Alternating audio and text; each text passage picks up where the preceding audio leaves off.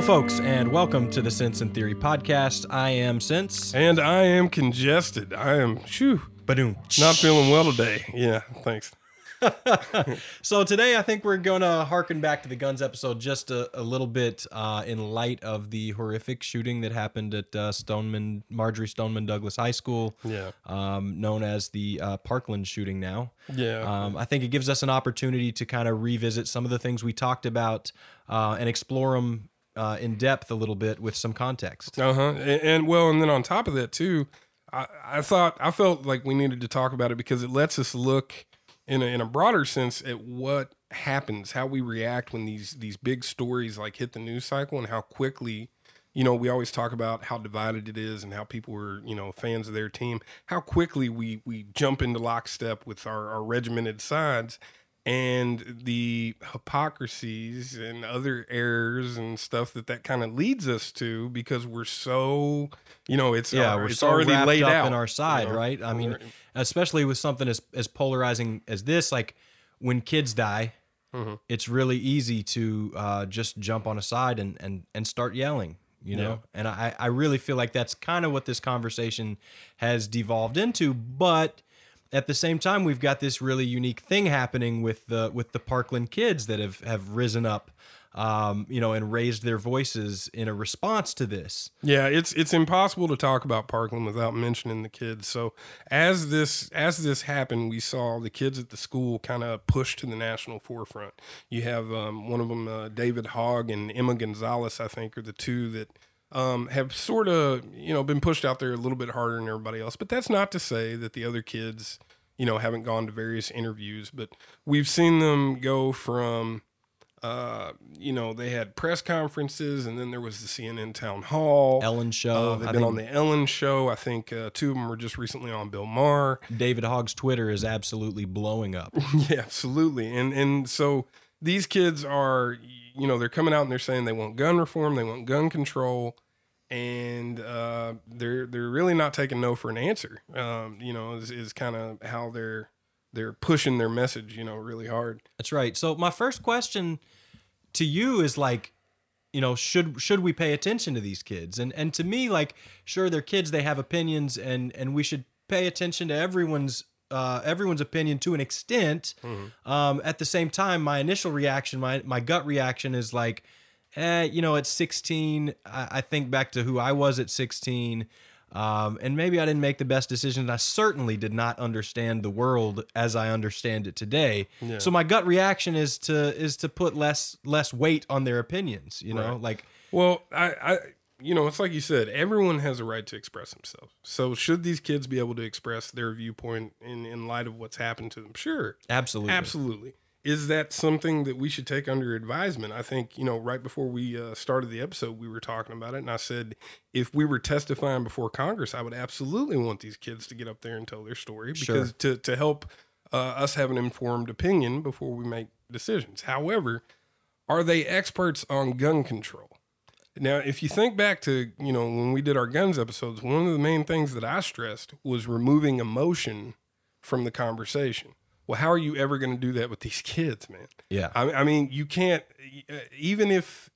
regardless of what these kids are saying, they're lashing out from an emotional response to a tragedy. Sure, the level of trauma that they've experienced absolutely is a tough thing to get past. I think we know that. I mean, PTSD is real. And how that affects you and your emotions, I'm not an expert. I don't know, but you have to take a second and go, wait a second. Should we treat these kids as experts? And that's what they're posing themselves as. Right. I mean, I think you've got. Well, actually, there's a quote here from one of them. I think it was Cameron Caskey, and he said, "We've been locked in a classroom. We've seen our friends text their parents goodbye. We are the experts. We know exactly what we're talking about. How dare you tell us we don't know?"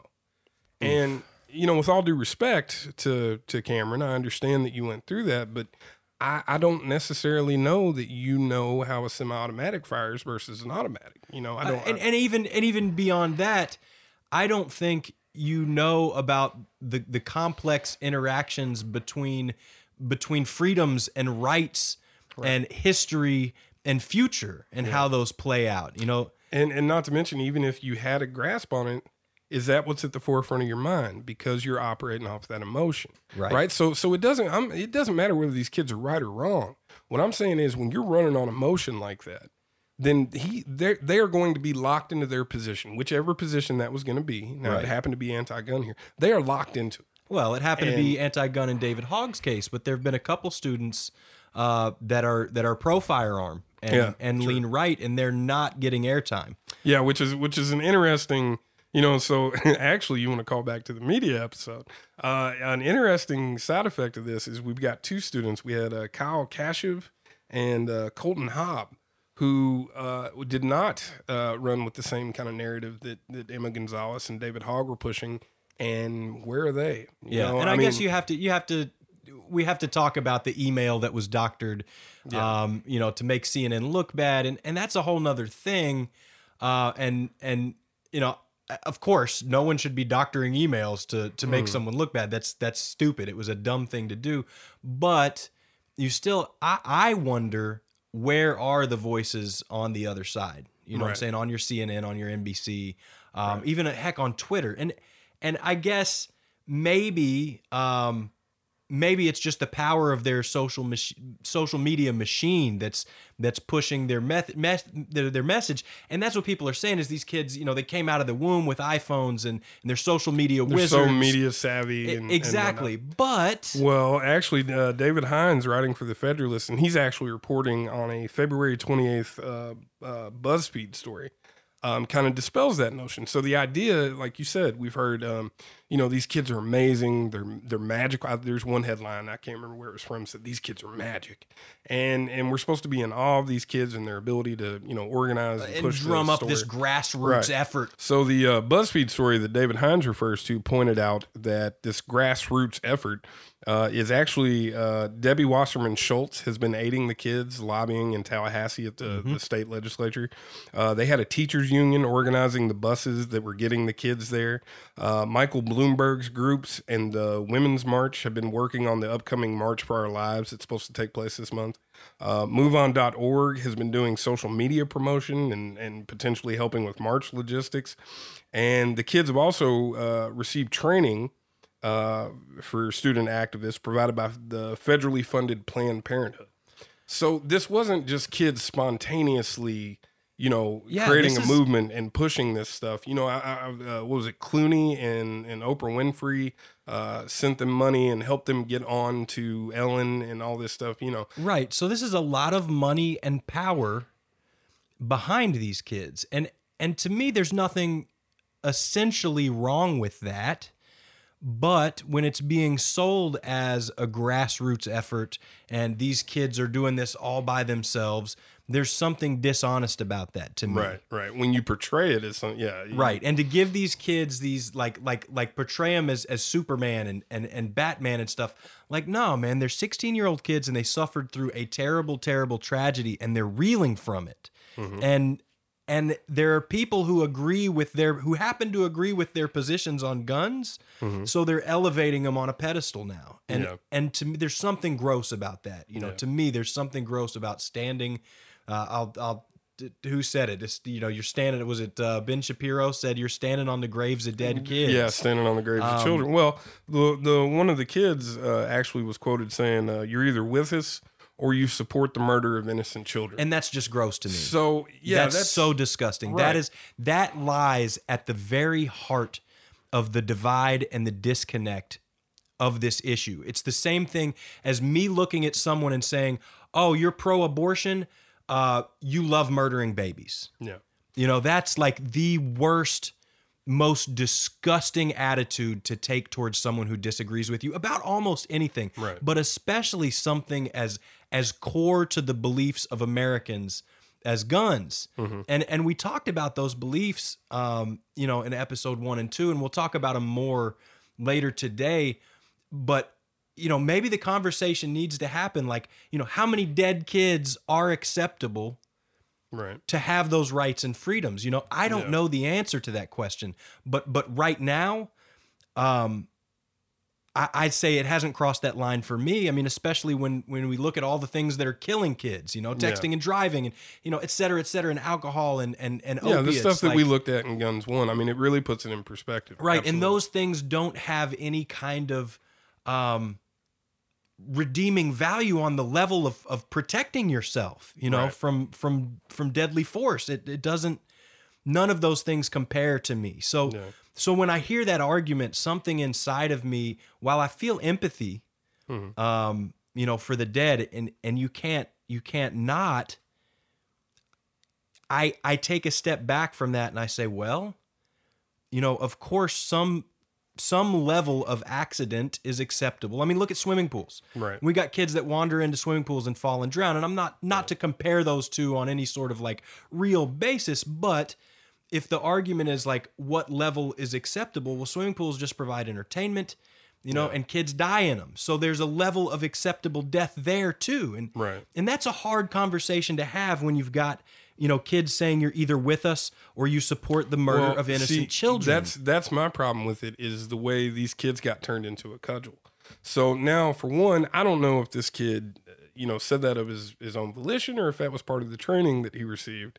You know what I mean? But regardless, that's what's happened. What we've seen happen in the last few weeks is anytime that you criticize or question the Parkland kids, anytime that anybody has anything to say, it's how could you, you monster, how could you go after these victims and stuff? And to be fair, there's a portion of the right who's going way too far and absolutely and screaming crisis actor and saying you weren't even there and this whole thing was faked by the CIA. That's to me, I fully acknowledge that and understand that, and those people, fair enough, condemn them. What I'm talking about is people who have like legitimate, reasonable critiques, right, and rebuttals to the things that the Parkland kids are saying, and they're being hit with that same cudgel. They're, you monster, we are never. That's why, like we said earlier, the emotion has to come out of it, because we are never going to be able to have any kind of conversation if one side is beyond reproach. Right. If one side, if simply by saying I disagree with you, you're this horrific monster that wants innocent children to die. Right. So I mean, so it's really at that point the conversation and the argument is immaterial, because we never even got to that point. That's right. You know what I mean? Yeah, you've called me a murderer, essentially, or an apologist for murderers, and at that point, we can't have a conversation anymore about this. And I think you've too, put me in the box. I think it's rather disingenuous to put these kids all over the media, and they're out there. I mean, if you're out there and you're stating a position, then surely, you're ready for it to be criticized. In what world do you ever just get to spout off stuff and nobody gets to say anything back? Right. I mean, well, in a world where I guess you're a child, but that brings me to this really odd question is like, so if you're a child that has an opinion and we're going to put you in the media and you're going to be beyond reproach, because you're young and et cetera, why the hell are we going to let them vote now? Oh yeah, no, that's so we have a quote from a CNN article, and they're like, the real adults in the room are the youth from Parkland, Florida, who are speaking out about the need for meaningful gun control laws. They are proving that civic engagement among young people can make a difference. The ironic part, they can't even vote. And so this article is basically asking for us to change the voting laws and let 16-year-old vote based off what these Parkland kids have done. And, that's kind of like how I got injected into the conversation. And the only world in which that's reasonable to me is if you think all those 16-year-old kids are going to vote with you.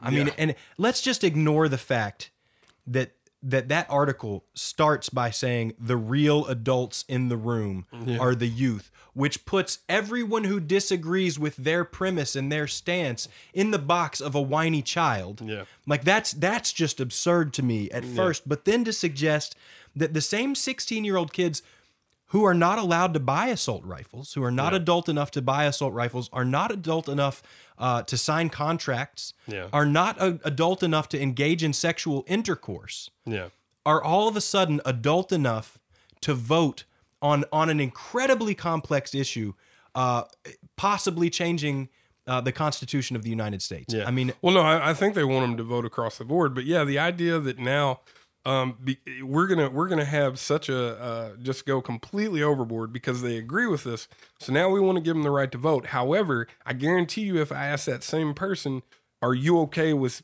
kids being tried as adults? Do you not support the law that keeps credit card companies from sending applications to minors?" Right. Right? So are we going to lower the age of consent? But all of a sudden, they agree with me all of a sudden. I see a new voter base, and damn it, we should let 16-year-olds vote. Dude, I was crazy at 16, right? And I like to think that I had my stuff together for a 16. We all did at 16. But I mean, come on. But Jesus, man, like. The 16-year-old's ability to get swept up in a cult of personality. I mean, think about rock stars and celebrities and how, the majority of 16-year-olds go after. Now, you might find a 16-year-old who's not prone to do that, Sure. extremely intelligent. Hell, there's 9-year-olds that graduate college. I'm That's not right. saying that they don't exist, but we're talking about the vast majority. 16-year-olds. And if I mean, it bears saying they were eating Tide Pods like a month ago. it bears saying, man. Touche. And if the 16-year-olds in Parkland are pro-gun, you're also letting the 16-year-olds who I'm sure you'd say, their parents have convinced them to be anti-abortion. You're letting them vote in Texas. Right.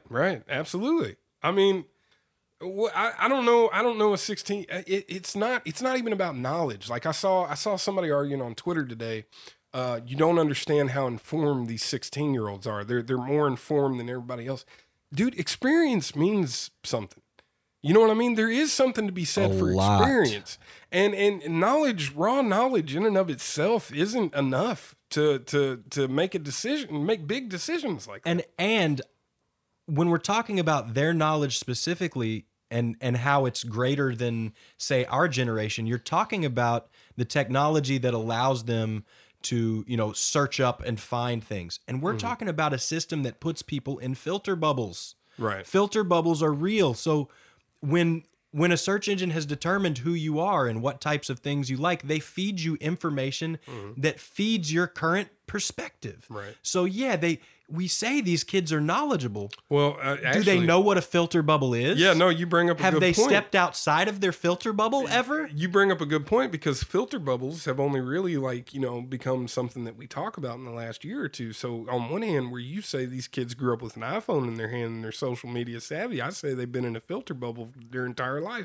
There's something to that, man. You know what I mean? There's something to that. I mean, and not to mention the era of fake news. What have they been fed? And that's not to come out and say, oh, it's a conspiracy to feed these kids nonsense and they've been hypnotized by the the far left machine that's using them for their greater gain. I don't see it as quite that insidious. It's not that dire. I do think that they've been used and put on a pedestal for their views because they happen to align with a certain political view. I don't think you can really argue with that.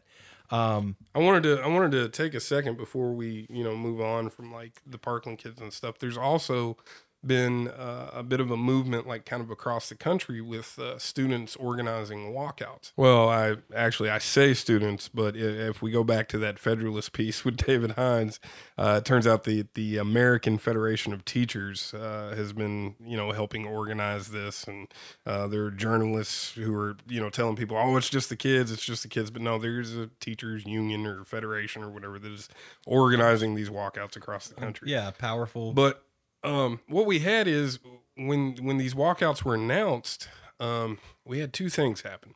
We had school boards come through and say, no, you're absolutely going to get suspended if you do this walkout. And then on the reverse, we had people kind of get up in arms about that.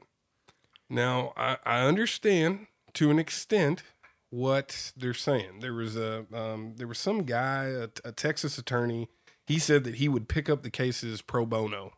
If any student that got suspended, unnecessarily or unrightfully, wrongfully. So suspended. I think it's important. I know people who like to see their kids like do the right thing and take a stand. And if you're somebody who is for gun control and you see your kid saying, I'm gonna walk out of school in support of gun control, you don't want to see them get punished for that. Like from a parent standpoint, like right. Just because you love your kid, but at the same time, I would argue that it is vital that they get punished for it. Absolutely. It's important because otherwise, if they don't get suspended for these walkouts, then it's a meaningless gesture. Like, what gives it its importance is that you're willing to take a penalty to make a stand for what you believe in. Yes, the sacrifice is an important part of that act in itself. I mean, can you imagine if the people in Occupy Wall Street, they just let them all go? Or they went to hotels every night and, you know what I mean? Right. Like, that was the guy in the tree stand doesn't have to chain himself to the tree because we're just going to let him stand there. You know what I'm saying? Right. There's the sacrifice is the majority of that act. In fact, is standing up, taking a stand and taking the consequences of your action to say enough is enough. And I fully support any kid who wants to walk out. Absolutely. I fully support you sitting on your ass in suspension as well. And hopefully your mom takes you to ice cream. If your mom believes in your cause, then go take your kid to have some ice cream and tell them they did the right thing. But heck, take the suspension. And you've got schools. Yale came out and said, they're not going to hold it against college admissions for students who walked out, and good on Yale for that too. Like, absolutely, I'm okay with that. The thing, Texas in particular, and a couple other school boards were a little zealous in their, you will be suspended, and I get that we can't suspend these kids extra. Right. So if I think what this amounts to is disrupting a classroom. That's what the kids would be getting suspended for, is disrupting the school day. So if the suspension not just for that, skipping school, it's actually because they're not skipping. Like, generally with a walkout, like, you go out to the football field, and you demonstrate, you protest, you hold up signs. Yeah. I don't know what's going to happen with these walkouts, but that's just my experience with them. So it's disrupting a school day. Now, if the suspension for that is 3 days and Texas is like, over this incident, we're going to suspend you 5 days, by all means. Yeah, let's get in there. Texas lawyer needs to pick up those cases pro bono. That's the point at which we're violating their free speech. But again, if you're just getting suspended that was the point, right? Is for you to step out and do that. And like you said with Yale, I definitely applaud the colleges not holding the suspension, the disciplinary action against them in their college admissions. At the same time, Yale's admissions officer, the woman who wrote like the letter saying that, that wouldn't be, like, she went on to say, that these kids are absolutely righteous and they're doing 100% the right thing. And Yale, it's your admissions office, man. We don't need a political stand from your admissions office. Yeah, no kidding. You know what I mean? And I hate to keep bringing it back to the abortion thing, because I know they're not, that's not the exact same issue, but there are some similarities. And I'd say, as a litmus test, ask yourself if you have the same stance if these kids were walking out, anti-abortion. Right. And would Yale take the same stance? Yeah. Would Yale or Brown or any of them, would they waive the disciplinary action? Because in my opinion, I would, man. Like, I don't care what your view is. You know what I mean? To an extent, maybe if some kids wanted to walk out like on some pro-fascist supporting David Koresh. Yeah, they're supporting David Koresh. There are limits. I'm not saying there aren't. But generally, if it's a argument that is under debate in the national discourse, if there are reasonable people, having this conversation, and a kid wants to make a stand, I don't think that should be held against them in college, because that is building for adulthood. I mean, that's why it's so important to me that they get suspended, not because I'm a buzzkill, but because I want these kids to know that the right thing isn't always easy. Right. Sometimes it's hard. Sometimes you got to give up a lot for the right thing. That's right. And I think we have to be really careful when we're formulating our opinions to inspect and check our own biases. So that's why I keep bringing up abortion, because I feel like if you look at the other side and you say, would this be acceptable in that instance? Then that's a nice little check for yourself. Look at something you don't agree with and ask yourself if you'd feel the same way. And if you do, then you're probably on the right side. If you don't, and you've got a little cognitive dissonance going on, maybe you should check your opinion. That's all I'm saying. Yeah, absolutely. So with Parkland, if talking about the kids, if that's number one, the number two thing that's kind of spun out of Parkland is definitely what's happened with law enforcement and, the Broward County Sheriff's Office. Woof. So both the Broward Sheriff's Office and the FBI have been criticized for their handling of the shooter both before and during the incident. Basically, this kid did everything but scream, "I'm going to shoot up a school." And actually, I think he did kind of say, "I'm going to shoot up a school." He showed all the warning signs. I mean, this guy was posting to social media about shooting up schools. He had Instagram photos of himself with an AR-15. The FBI said that a person close to Cruz called the agency's public tip line on January 5th and left information on Cruz's gun ownership, desire to kill people, erratic behavior, and the social media posts, as well as the potential of him conducting a school shooting. The FBI did nothing. Yeah. He left a comment on a YouTube video saying he was going to be a professional school shooter. One of his former teachers said he wasn't even allowed on campus with a backpack on him. Yeah, they noticed him coming to the school that day with a backpack, and they were like, "Hey, he's not this supposed kid to be can't. here." Yeah, he can't have a bag to hide things in." 45 calls to the police tip line from the Cruz home about how much of a danger this kid was. And that's just from the Cruz home. That's just from his actual like house over, I think that's in between, if I remember correctly, 2008 and 2018. I would say surely like pick this kid up by now. Yeah. Well, what Sheriff Israel claims though is what were they supposed to pick him up on? They say that they didn't have, none of that grants them the authority to pick him up. I'm calling 100% complete bullshit on that, because we're talking about a nation that has arrested kids for posting song lyrics to Facebook. California arrested a 15-year-old kid for Eminem lyrics. And the lyrics, here, I'll read them to you.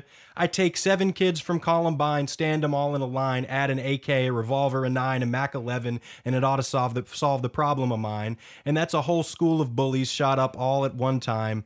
I'm just like Shady," he changed that lyric, "and just as crazy as the world was over this whole Y2K thing." Yeah. They arrested that kid. Yeah. For that post. You cannot tell me that you can arrest that kid for posting Eminem lyrics, but we could not take Cruz in for an investigation. You can't tell me that. Well, I'll say this. I'm not sure, what law that they've, so they've arrested him for terroristic threatening. Is that a California law? And do they not, is that not available to the Broward County Sheriff's Office? Highly doubtful. We just arrested a kid here in town for making some sort of threats on social media, and the cops picked him up. He had a rifle and 500 rounds of ammunition, and he's facing 1 to 5 years for terroristic threatening. This was like the day before yesterday. Like, we can, if they can't do it in Broward County, there's a problem. Yeah, right.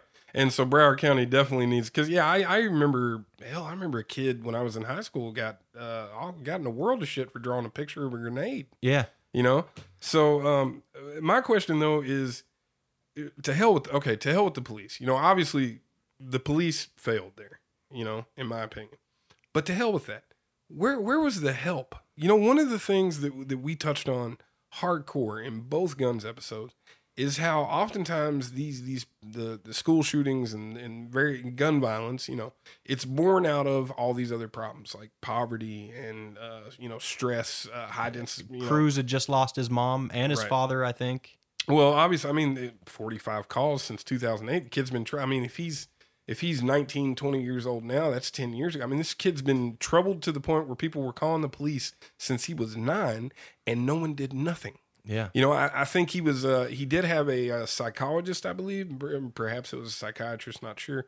But other than that, where's the Big Brother, Big Sister program? Like, where are these programs that maybe could have got this kid some doing something constructive with his time? Anything but stewing in his room, sad, depressed, lonely, angry, and defeated. And with guns, his only friends. You know what I mean? No kidding. I think the big question here though is like, did the police? To take it back to the police, did the police fail us? Were they the failure in this situation? Because we have laws and we have them for a reason. If we don't exercise those laws, what's the point of having them? Absolutely, yeah. What good are any of these laws in the face of just complete ineptitude? Right? I think you've got to ask yourself, like, we think police are there to protect and serve. Are the police there to protect and serve? And the answer to that is a very resounding no. The Supreme Court has upheld that a police officer in the line of duty has no responsibility to protect you. So when we're talking about, the cops that stayed back and didn't rush in to detain the shooter or to try to stop the shooting, right. According to the Supreme Court, they have no duty to. Yeah, right. Which it's me, completely, it's like at will, is a total nod to the Second Amendment. If the police are not responsible for protecting you in an emergency, who the hell is? Yeah. If we can't hold cops responsible for protecting us, the state responsible for protecting us, and we can't protect ourselves, then we're fish in a barrel, man. Absolutely. And I'm not okay with that. I'm not okay with being a fish in a barrel. No, I'm not okay with it either. And what's upset me actually even more is how readily we've accepted that that it's just okay, that it's okay that the cops didn't do their job here. To me, it is just an immense contradiction. Over the last few years, I've had everybody in the world telling me that with these police shootings in Ferguson and whatnot, that fear was no excuse. So when the Ferguson case, the dude said that the guy was running straight at him with his arms up. He was scared, so he shot. And I heard that was no excuse. All right. This sheriff, member of the sheriff's office, I'm not sure exactly what I think he was a deputy or whatever it was, is sitting outside this school with a bulletproof vest on and with his firearm, listening to these kids get shot while teachers are throwing themselves in front of bullets. And kids, there's ROTC kids taking bullets for their classmates while he's standing outside. And then actually, we talked about David Hogg, one of the Parkland kids. He says, who wants to go down the barrel of an AR-15, even with a Glock? He said he doesn't blame him at all.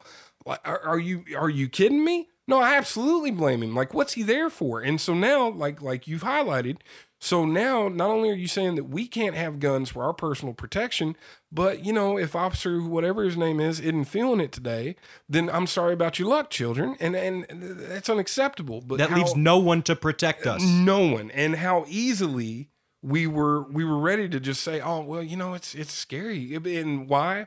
It's so disingenuous. The whole reason why we're saying that, it's scary is because we want to make the AR-15 look like the most horrifying weapon of war that's ever existed in the history of mankind, with its fully semi-automatic feature. If you've seen that CNN video, I'll let you guys look that up.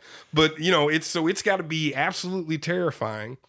And we're rationalizing the fact that this dude completely blew what I think. I mean, how many police departments in the last couple of weeks have come out and just been like, oh no, we absolutely go in. Oh, there were guys that arrived from another police department, another locale, that were asked to stand down, that all wanted to go in. Yeah. And were told to stand down. There were EMTs who wanted to go start dragging chomping at the bit to go injured get the body. Children and start treating them, and were asked to stand down. And the mental gymnastics that you have to do to say that it was okay for I mean, maybe he cuts it down from 17 bodies to 9 or 11 or 16 or 16. Or saved one kid. Life. If he'd have saved one life, that's a gain, man.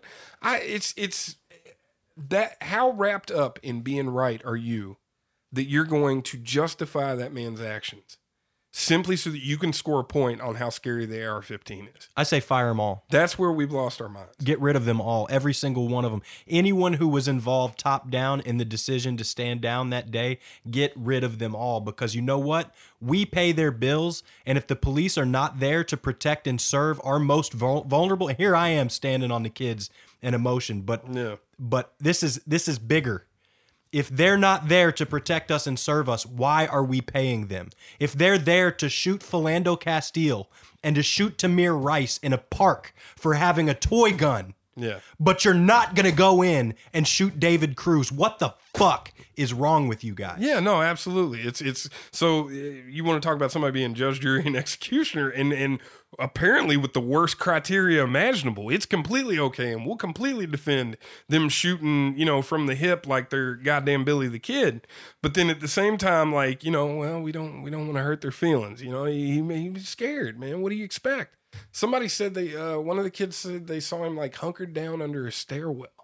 I mean, Dude, and look, I'm not trying to, we haven't said his name. I'm not gonna say his name. He doesn't deserve me saying his name. But on top of that, like, I don't want mobs chasing this guy down or nothing. You know what I'm saying? That's whatever.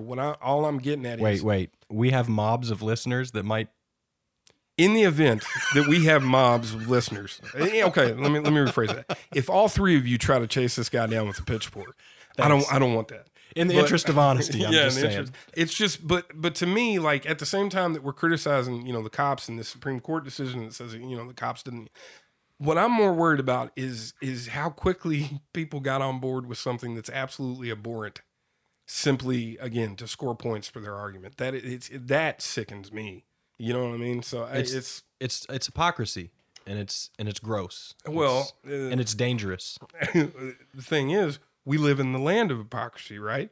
Because what else did we see come out of Parkland? We saw the orange one himself come out as one of the most pro-gun control cats you ever saw in your life. All of a sudden, he's all for it.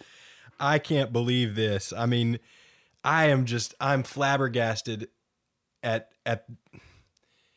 the levels of absurdity with this. All right, you've got loud voices on the left saying Donald Trump is a fascist dictator that's going to lead America to tyranny.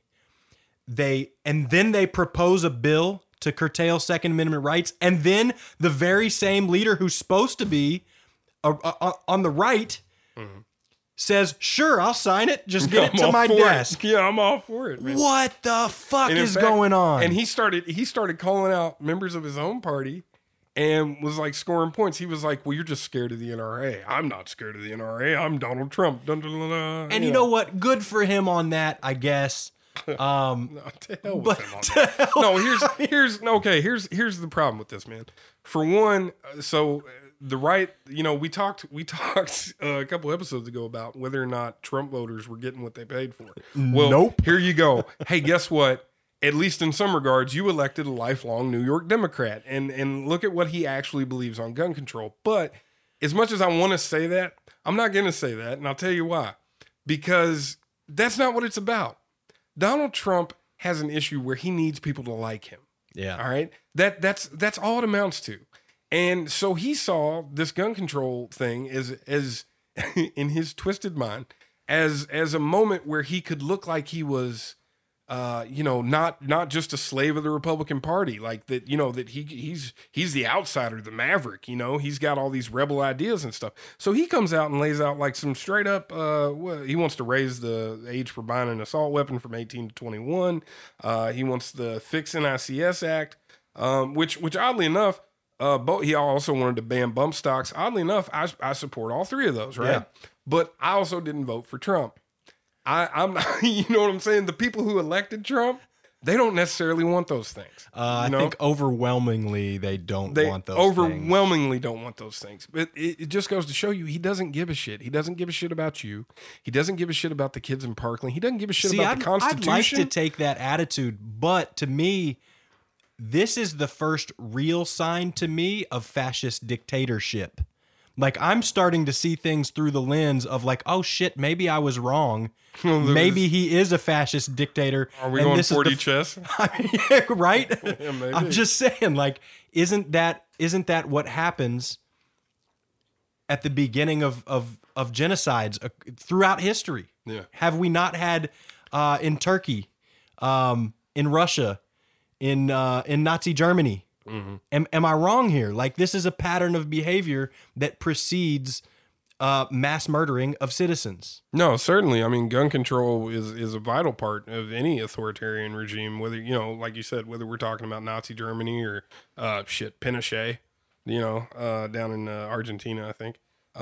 But you also have to couple that with the fact that then he says, I'd like to take the guns first and worry about due process later. Due process? Oh my God. Don, you're going to go after due process? So, all right. So, shit, right? Like, how do you feel about that? I mean, you elected this dude. How do you feel about that? And he's supposed to, yeah, well, I'm wondering with all these initiatives that he's put forth, why the left isn't jumping up and down. Yeah. Why is this not a staggering example of like bipartisan, support of something we can come together and agree on? You see both sides. And then I've seen people on the right start to say, well, maybe these initiatives, maybe raising the gun age it's a brilliant move. It's for each other. And it's like, guys, stop. You are so wrapped up in your bullshit that left, he's literally giving you what you want. And you're still shitting on him and stonewalling him. And right, the man's talking about peeling away due process, and you're just clapping your hands. Like, right. Go fuck yourself. What is going on? Well, maybe it's because at the same time, from the other side of his mouth, he's spewing out things like, let's arm teachers and federally fund it and give them bonuses for carrying handguns. I mean, what a fucking stupid idea. And I got to clarify, because to me, like, I'm all for carry conceal. I think if you want to carry a handgun as a teacher, I think the gun-free zone, it should be gun-free for students. No student should ever bring a gun to school unless there's a rifle club or something. And, at that point, you got your trigger lock on it or whatever. I'm all for that too. But I'm all for teachers being able to carry conceal if they're licensed and properly trained. When that crosses a line, to me, teachers are already woefully underpaid. Right. If we start offering bonuses to carry a handgun in school, you are going to get the wrong types of people carrying handguns by default. If you look at your paycheck and you go, oh, I could make a little extra scratch here by toting a Glock to school. Like, no. Carrying a weapon is not something that you encourage or incentivize, right? Because, again, you have somebody picking up a weapon for the wrong reasons. Like, like the sheriff we just referenced, I would say that he picked up a weapon for the wrong reasons. But anyway, so I don't want anybody to have a gun that has it solely because of, this program or whatever. I want somebody who believes in a gun, who is, enjoys shooting a gun, who's good at shooting a gun. I worry with teachers carrying guns in school about the logistics. Like, I worry about, like, so if I have a teacher who's concealed carry and he's breaking up a fight, one of the kids grabs the gun. Oof. I have serious concerns about that. And at the same time, I think we got to do something, right? Like, I'm not completely opposed to the idea of a cop being assigned to a school. However, we have that. I mean, we have armed cops in schools, right? That's to an extent. I think in some places they're not a full on cop. They're what you call it, like more like a security guard. Some of them are armed, some aren't. I worry. I don't like having a cop in school shaking people down. Like, for instance, the security guards or whatever, the safety officers, there we go, at the high school that I went to were complete scumbags. I mean, they shook kids down. Hell, one of them, everybody knew was buying weed, and then, if he got mad at you, he'd bust you, It's like my DARE officer getting caught with cocaine. Yeah. I mean, it's ridiculous. So there's problems there. There's things we need to address. I think, I was thinking about, maybe we tighten the patrol area on cops who have a school like in their district so that they can be closer to the school. I mean, obviously, right. So when the call comes in, they're very quick to right respond. There. Although, what purpose is that if they don't have any obligation to actually go in and stop an active none of shooter? This matters if they don't have to go answer it. Yeah. None of that matters if our system is utterly failing on all fronts and sides. I don't know. I think what was it? Pike County actually just Pike County, Kentucky passed a law allowing carry conceal for teachers in schools. And to me, if you're gonna do it, that's the right way, is you just say, look, the gun-free zone doesn't apply to you.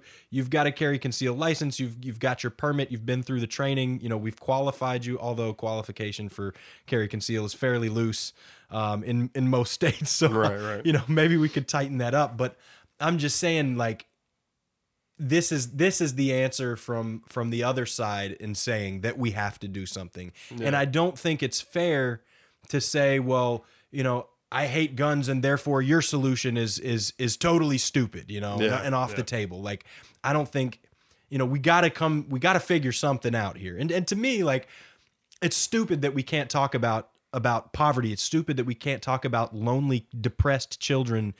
We can't talk about being bullied. We can't talk about Cruz losing his mother and father in a period of years, and being in such a dark place that he decided he was going to go shoot random students. Like, to me, all the problems lie right there. And none of the solutions being posed from either side address that problem. So even if we accept wholesale the left's idea of gun control, say the assault weapons ban passes tomorrow, like, that's not going to stop the shootings. It may slow down the flow. And maybe we cut down to 6 bodies. Maybe we cut down to 8 bodies. Maybe we cut down to 2. But probably not. I mean, Cruz used 10-round clips. Yeah. In all of his rifles. You know what I'm saying? So, we are having debates and arguments about bullet velocity and all these, like, not completely meaningless, but I mean, it's pissing in the wind, man. Yeah, I mean, you're trying to you're fighting a battle that it doesn't matter. It's not going to get you anywhere. Yeah, you're fighting the battle and you're losing the war. I truly believe the problem is that we're so locked in to that battle. Like, it's become so important that I own the libs and show them that, an automatic and a semi-automatic are different, which, by the way, they are. So fully different. Any libs out there, you just got straight wrecked. But but then it's also important that I, have these kids portray, people on the right as heartless child murderers and stuff. And meanwhile, like you said, man, poverty, population density, stress, all these things, they just fall through the cracks. Ain't nobody talk. This kid it was the textbook definition. And all these kids, Trump actually, one of the things he did was he had a listening session where he had all the kids from Parkland, like, come to the White House. Now, it wasn't, the David Hogg and Emma Gonzalez and them, but some of the kids from Parkland come up to the White House, and they talked about it. CNN had a town hall with the other kids, and they talked about it. And nobody talked about this shit. Nobody's arguing about this shit. Trump hasn't said anything about this shit. I did see a nasty burn on Twitter from someone aimed at the Parkland students, and it said, like, well, why did anyone stop him from being bullied? You want to you want to do something about the problem. Why did no one reach out to Ted to Cruz? To Cruz. What was his name? Nicholas Cruz. Nicholas Cruz. And I don't know if that's fair. But knows? At the same time, why didn't they? Yeah. If this kid was such a problem, why didn't a teacher reach out? Why didn't a resource officer reach out? Hell, why didn't the police get involved? Why didn't the FBI get involved? Right. Why didn't we have a program to take this kid who just lost his parents, who was obviously hurting, and obviously destroyed? Why don't we have a system to put them back together? Yeah. Absolutely. It's I hate to use the argument. It's 2018, man. We can put Humpty back together again. Right. But this is why Parkland is important, right? So this is why we wanted to talk about this today, because instead of focusing on that and focusing on how our system just 100% like failed this kid, I don't know how else you look at it, at least in my opinion. Instead of focusing on that, again, we're focusing on bullet speed, and we're focusing on who the hell the NRA has a membership relationship with for discounts and stuff like that. Now, $5 discount on a rental car has become a matter of vital political importance. I mean, that's where we're at. That's where this conversation spun out. We started with the kids, and we were talking about the law enforcement, and and then Trump, of course, weighs in. We look at the government and shit. But now we're to the point where we're worried about what Dana Loesch, who's a spokesman for the NRA, like how the beginning of her show, how that video starts. We're worried about like all these little minutia. Oh, there's people coming out saying, oh, she's threatening. She says your time's up at the end. The clock's ticking down to the start of her show. Yeah. But you've got a whole group of people going, oh, she's threatening. She's threatening the left with violence. No, you can't watch that commercial and tell me it's a threat of violence. Well, not to mention, this is coming from the same people who are watching like CNN and MSNBC, who have countdown to the event, with the most like alarmist shit you ever saw in your life. But I'm just flabbergasted. The conversations we have are ridiculous. We've had a number of companies have ended their relationships with the NRA. And we've had retailers start changing their gun policies, and that's fair enough. Maybe that's something we can talk about. But this idea that this is what matters, right? Like the lieutenant governor of Georgia comes out because Delta decides to end their relationship with the NRA. And Delta put out... And kudos to him for it. I just have to say, like, if you're a company and you want to take a stand, do it. It's funny you mentioned that because Delta actually didn't take a stand. Oh, wait. Delta comes out in, like, their official statement, and they said Delta's decision reflects the airline's neutral status in the current national debate over gun control amid recent school shootings. Out of respect for our customers and employees on both sides, Delta has taken this action to refrain from entering the debate and focus on its business. Delta continues to support the Second Amendment. All right, so Delta says we support the Constitution, but look, we're giving a discount to NRA members. Some people might find that, distasteful. At the end of the day, we're a business. That's a political entity. So we're just going to step out. We're going to step out. We're not going to endorse or shit on the NRA. We're just going to say, hey, I wipe my hands of it. And then you've got Lieutenant Governor of Georgia come out and say, we are pulling your $38 million tax break to punish you for your stance against the NRA. Yeah, which is, it's ridiculous. Now, here's the thing. Is it illegal?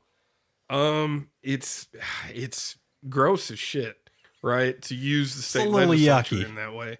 I think it's a little yucky to give them the $38 million tax break to begin with. No, I understand incentivizing. I mean, because Delta is a huge part of Georgia's economy, right? That's true. So I understand incentivizing the business. However, one of the problems that we get into, though, is so if you're going to come out and say that the lieutenant governor of Georgia has done something wrong, what exactly did he do wrong, right? And the answer that's come back to me for, I see on Twitter and, I think there was a Vox or a Slate article, is that they have violated Delta's First Amendment rights. Oh, give me a break. So here we go, left. You have been railing about Citizens United for I don't know how long. And now... when somebody they didn't even take an anti-gun stance. They took but whatever. When somebody takes what could be construed as an anti-gun stance, a company, now you want to defend their First Amendment rights. Of course. Like, get the hell out of here. It goes back to that bias. I mean, you've got to look at the reason you're supporting it, and does that match your principles? Right. Typically. And the answer here is no. And just to make sure we've covered it, Citizens United, it's a Supreme Court decision, which basically says that, corporations have, the right to freedom of speech. And that's why they can give money to PACs and campaign contributions because that's their speech. And you can't, money is speech and you can't infringe upon their speech and everything. To me, corporations should be apolitical. I mean, they shouldn't. A corporation, I understand a corporation lobbying for something that directly affects it in so much as if we were talking about air traffic controllers, right? And Delta had noticed an issue with air traffic controllers. Should Delta be able to lobby Congress on behalf of that change if it presents a danger to its customers or if it presents, if the nation's economy will be boosted by the efficiency gained by Delta being able to more... You put it that way and it sounds like sweets and candy. Exactly. And I understand them being able to do that. Does Delta have any reason to give to a PAC that's worried about abortion? No. You know what I'm saying? Like, I've got a serious problem so that's why you can't give them the right to free speech because it's not a person. Right, it's not a person. It's not a damn person. You know what I mean? Like it's a corporation that can outspend any one person in volume, wholesale. I mean, take a look at Chick-fil-A and their position. Right. Exactly. I think you got a lot of people on the left who are supporting Delta here that might not support Chick-fil-A's right to be anti-homosexual. And then meanwhile, the people on the right that are like, stick it to Delta. Were you gonna, say, hey, state legislature, let's completely punish Chick-fil-A for being, for entering the political anti-gay and everything. No, you weren't gonna do that. People give up their principles and they get locked into hypocrisy so easily, so quickly over all these large issues. And everyone has got to take a breath. You've got to step back. Well, this is why I can't support the left or the right now. It's because of this hysteria, and it keeps the conversation nationally from the things that are important to me. Right. And I'm a person too. You know what I'm saying? I want to be represented. I think that's fair. You know, call me whatever you want, put me in whatever box you want. But at the end of the day, like, I'm a person and I want my representation in the government, and none of these fools are doing it. Yeah. None of them are, because we got a problem, and we got a problem with people, and we've got a problem with societal health, and it's very much a government problem. We got a problem with overcrowding in schools. We got you know, we talk about population density. It's not just where you live, it's where you spend time. You know what I'm saying? And school classroom sizes have increased. We've got less teachers. We've got less money for I mean, all of these things have to be factors when you're talking about children who will do something as horrific as killing their classmates. Right. And again, this is another place where we focus on a discount for the NRA. Yeah. You know what I'm saying? Yeah. As if that matters in any scheme, any facet of this conversation. Like, that doesn't matter. The rush to be right, the need to be right, the need to win, the need to score points, it warps the conversation to a gross, extreme characterization of itself. This is cartoon shit. Like, we're having cartoon. The president of the United States said piss on due process. You know what I'm saying? Kids are saying that, and not a Slate article about it, as far as I've seen. I mean, and kids are saying, if you believe in the Second Amendment to the Constitution of the United States of America, you want to kill innocent babies. Children. Like it's just it's the worst version of, like, this is the extreme hyperbole, insane conversational. What I want to say here, like, this is the level of conversation that Rush Limbaugh used to get, like, painted with all the time back in the 90s, right? Oh, that's crazy kooky talk. You know what I'm saying? And now look, it's everywhere. It's absolutely everywhere, because everybody's got to fill time. Everybody's got to say it's the 24-hour news. We've all got to get this going. We're all on Twitter. We're all wrapped into it. That's what I was saying. Like, when we started this show and we said, that is what I said. I'm sorry, first episode. That is what we have to fix before we can fix anything else. This is what I meant. Right. So I think we're nearing the end of the episode here. And really, I think we touched on all the points I wanted to touch on today. But if I left you guys with anything, like, it's just check your bias, man. Look at yourself in the mirror and try to see when you're being whipped up by emotion. You know, try to wrangle the reasons behind your thoughts. I think that's really important, you know, reason and logic, even though we're living our subjective realities. Well, they are tools of the patriarchy. Yes. I think it's important, and I think we can glean some insight into what's going on around us, and hopefully take some steps to fix this thing before we implode, because very much so, I feel like we are a nation on the verge of implosion. And I think we've got potential. I think we can save it. I don't think it's too late. How? Probably not by incentivizing guns in school. No, probably not. Probably not by curtailing Second Amendment rights either. Yeah.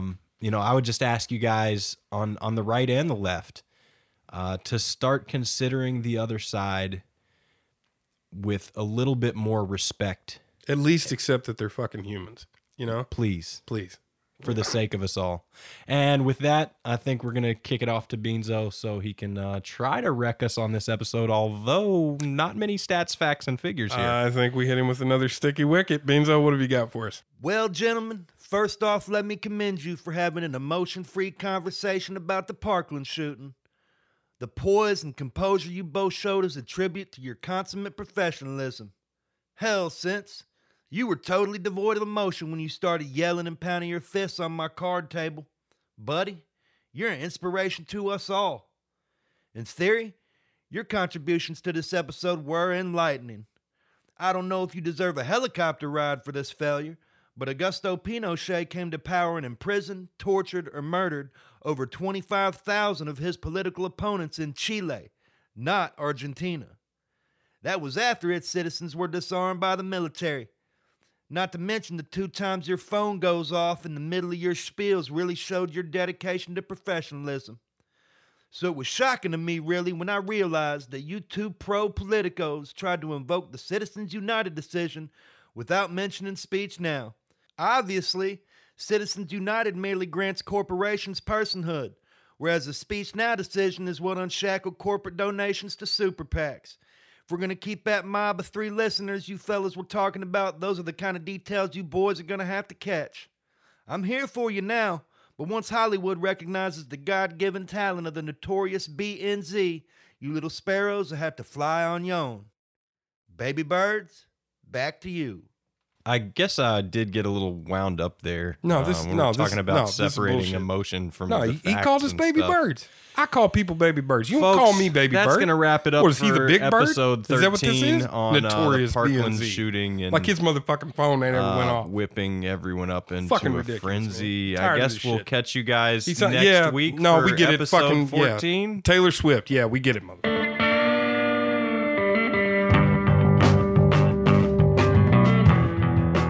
Hey folks, it's Theory of the Sense and Theory podcast. Just wanted to take a second to thank you for continuing to listen and support the show.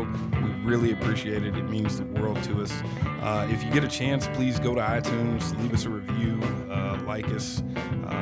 It really helps the podcast take off. And, get at us on social media, Facebook, Instagram, Twitter. We're at all the usual places. We'd love to hear from you. Feel free to email us at senseandtheorypodcast@gmail.com. Show ideas, suggestions, critiques, condemnations. It's all good. Send it our way. We'll see you next week.